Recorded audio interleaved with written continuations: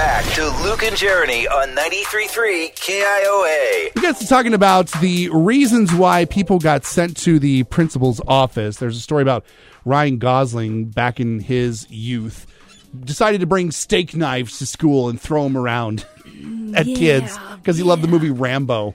Not how that works. That's not really a good way to make friends either. No, not really. We want to hear your stories about why you got sent to the principal's office. 515-244-4933. We'll start with Greg in Des Moines. Well, in 7th grade, my buddy and I were sitting at a picnic table in an abandoned school, and we saw that the back door was open.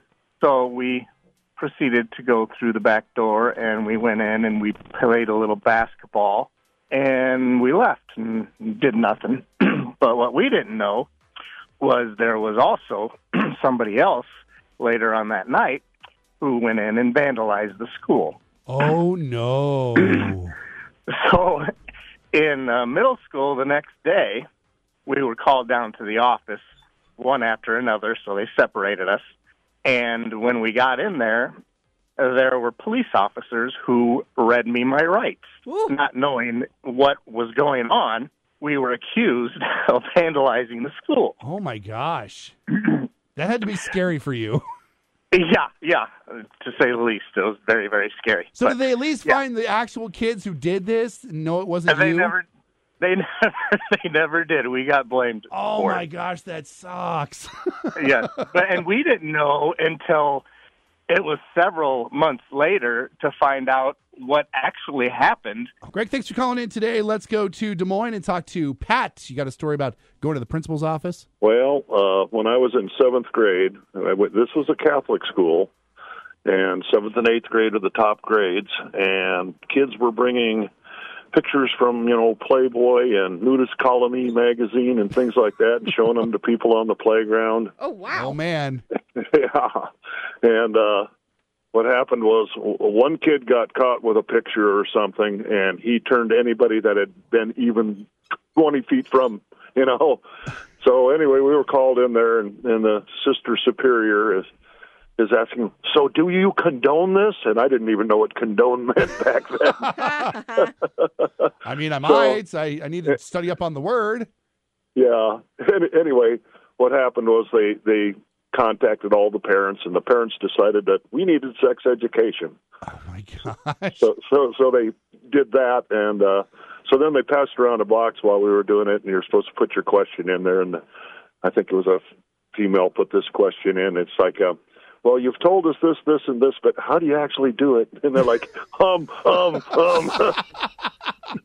Couldn't give an answer to that one.